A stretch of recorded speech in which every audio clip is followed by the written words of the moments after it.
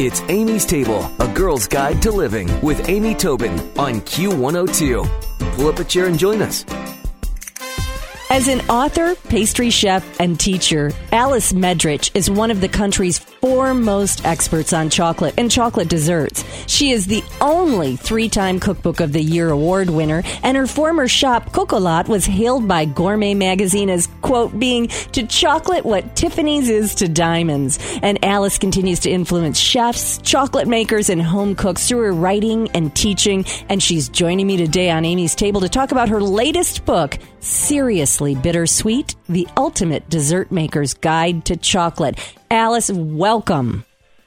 Thank you, Amy. Well, you are something, I'll tell you. I mean, your books are fantastic. Your recipes are fantastic. I see your videos on the Scharfenberger website that are so great. And you really are truly the queen of chocolate. Oh, thank you. How have you seen chocolate change from the day that you began your love affair with it to today? What sort of trends and real changes have happened? Well, you have to figure that I started, somewhere in the 50s, so let's not go back that far. In the last, but, over the decades, chocolate in this country has gotten more chocolatey and less sweet, and which is a good thing. Our sweet tooth has been moderated a little, and we've begun to really appreciate the flavor of the chocolate itself. I think the really big thing that happened in the last 10 or 12 years when suddenly we started to see some new chocolates in the market and some different visions from chocolate makers of what chocolate could taste like. And in the last 10 years, suddenly, all of our chocolate bars in the baking aisle and most of the chocolate bars in the eating aisle, too, have percentage label on the label that tells us how much pure chocolate is in the bar as opposed to sugar or other ingredients. And this is a real helpful guide for people who love to taste chocolate, but it's also a confusing and yet helpful and wonderful thing to happen to home bakers. It is. I feel like that is very confusing to people. And from the very simplest, people are confused between the difference of bittersweet and semi-sweet. And then you start throwing the percentages of cocoa at them. Right. And I think it's a little overwhelming. Do you have a way to clear that up for everybody? I do. Yes and no. And I think there's more changes. I wish it were simpler than that. Yes and no. I think there are more changes to come. I think what I want to say is that bittersweet and semi-sweet, those names don't mean too much anymore. They're not specific enough. And what we're starting to see, and we should be seeing more of, is that people who publish recipes call for the chocolate by percentage or give people a range of percentage that works in a recipe, or maybe even a not to exceed. And anytime you see a recipe that calls for chocolate by percentage, pay attention to the percentage when you shop. Disregard the name bittersweet and semi-sweet, because those terms, those are all over the map. Some bittersweet chocolates have 55% chocolate and cacao in them, and some have 70 or more. And those behave quite differently in recipes. So the easy answer is if you've got recipes that call for chocolate by percentage, you're home free. Just follow that guideline. If you have, let's say you and I probably have a lot, and a lot of people have old recipes from mothers and grandmothers and things that were handed down to us that we still love. Mm-hmm. My best advice for those older recipes is to never exceed 60% cacao when you shop for them. Whether the label says bittersweet or semi-sweet, it doesn't matter. Don't exceed 60%, because those recipes were created at a time when we didn't even have chocolates that got too close to 60%. Everything back in the old days, decades ago, was between 50 and maybe even 55%. So it's safest to stay under 60 with those old recipes. That is a huge help to so many people right there, because so many of us, as you say, do have those older recipes. I mean, by older, we could even say 3 years ago. So, it's... it's true, because it depends on who was creating that recipe and how specific they were. Exactly. I'm busy trying to get the magazines to be more specific when they call for chocolate, because you never know what people are going to use. And if you don't give them guidelines, they'll use whatever. Right. And the results could be different. So tell us, if you used a 60% or you used an 80%, what would the let's say you just love 70% chocolate. You have, because it's so chocolatey and delicious, and you have a particular brand you like, and you take an old favorite recipe that calls for bittersweet chocolate, and you use that 70% instead. It's likely that your depending on the type of recipe it is, you might have a drier, grittier outcome than you expect. That's less creamy and less moist, just because you're using a chocolate that has less sugar and a whole lot more chocolate in it.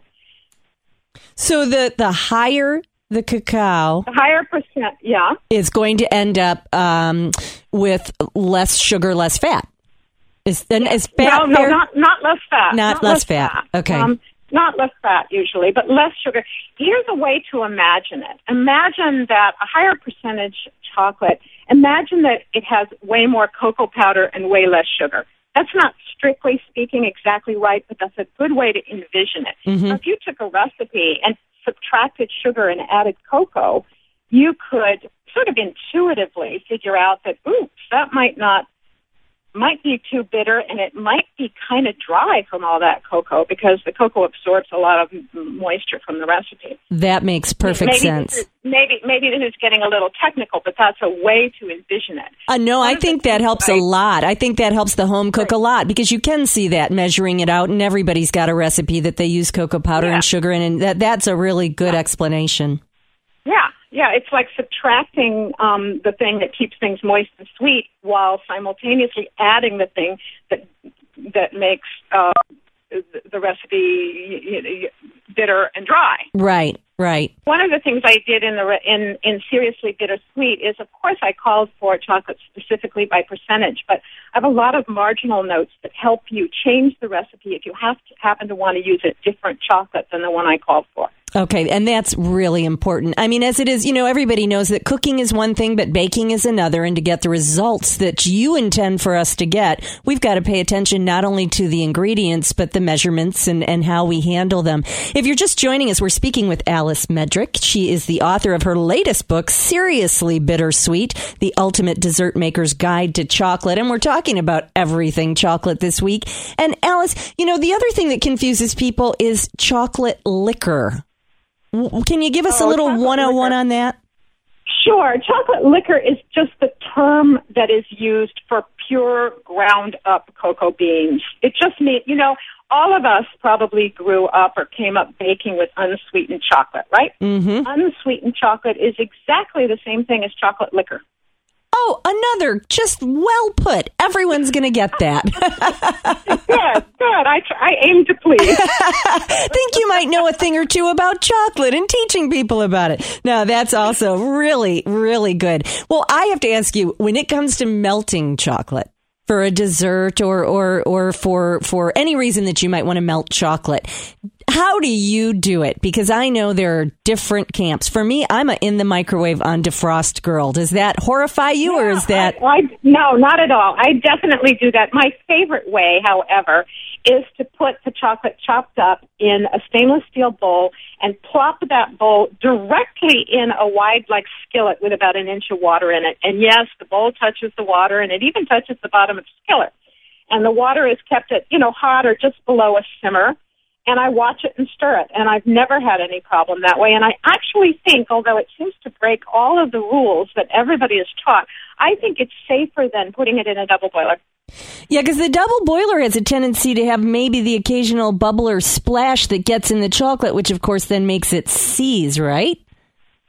Well, there's that, but the double boiler also is a sealed container, and when you've got a sealed container of water, it's more likely that water is going to come to a boil and create a steam underneath that bowl. And the steam is always hotter than boiling water, if we remember from high school chemistry.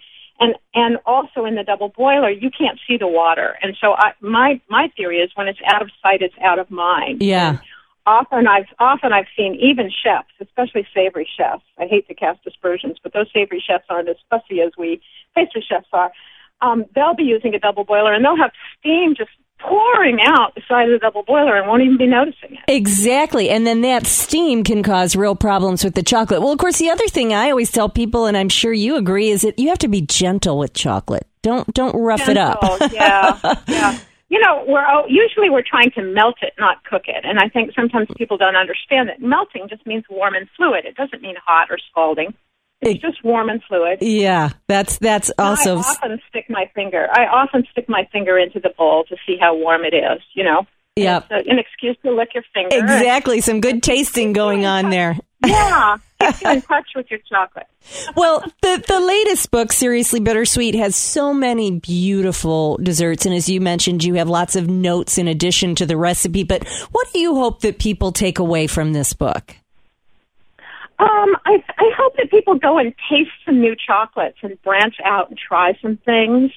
I hope they'll learn a little something about working with chocolate in a nuanced way. I also, although the book is about baking, chocolate continues to change and evolve, and I would love for people who are interested in chocolate to go out and seek out, just for tasting experience, and taste some of the new micro-batch small bean-to-bar chocolate that's being produced in all 50 states in this country. And which is so cool, isn't it? There really is a food revolution going on, and it is exciting, and so many more exciting variations of what we all grew up with, whether it be chocolate or coffee or wine or food or locally grown or locally made. It's very an exciting time for sure. And if you and I love the sweet and savory crossover with chocolate too. That we're using salt and we're using herbs and we're using olive oil and putting chocolate in all kinds of, from salad, from soup to nuts. Yeah, exactly. I had a chocolate the other night at an event that they filled with 4 kinds of cheese. And it was a little filled chocolate, and it was good. It took me a minute, but it was really good and really unexpected. So it was quite fun. Well, tell us, just before we let you go, we're going to share your recipe for the warm mocha tart. Is that your favorite from the book, or is there another that's your all-time? Amy, come on, you can't. I know. I love that. I love that recipe. That is a great favorite. I love the chocolate. The chocolate soufflés are fabulous in there, and so easy as pie, easier than pie. The chocolate, there's chocolate decadence cookies in there that I love. There's an asparagus dish with olive oil and cocoa nibs. There's a lot of recipes for cocoa nibs. I think I was the first person to publish in this country, anyway, recipes for home cooks that use cocoa nibs, because they were just beginning to become. About 10 years ago, they were just beginning to become known. Yeah, exactly. And, so I published a number of recipes, a dozen years ago when that first started, and those recipes are in this book. And a home run way to try that is in banana bread, the cocoa nibs in banana bread. Oh, that's good. That's good. Well, it is just a pleasure to speak with you. I'm going to put Alice's recipe on amystable.com. I'll also put links to Alice's website and her Facebook page. But what a thrill to speak with you, and I can't wait for the next book.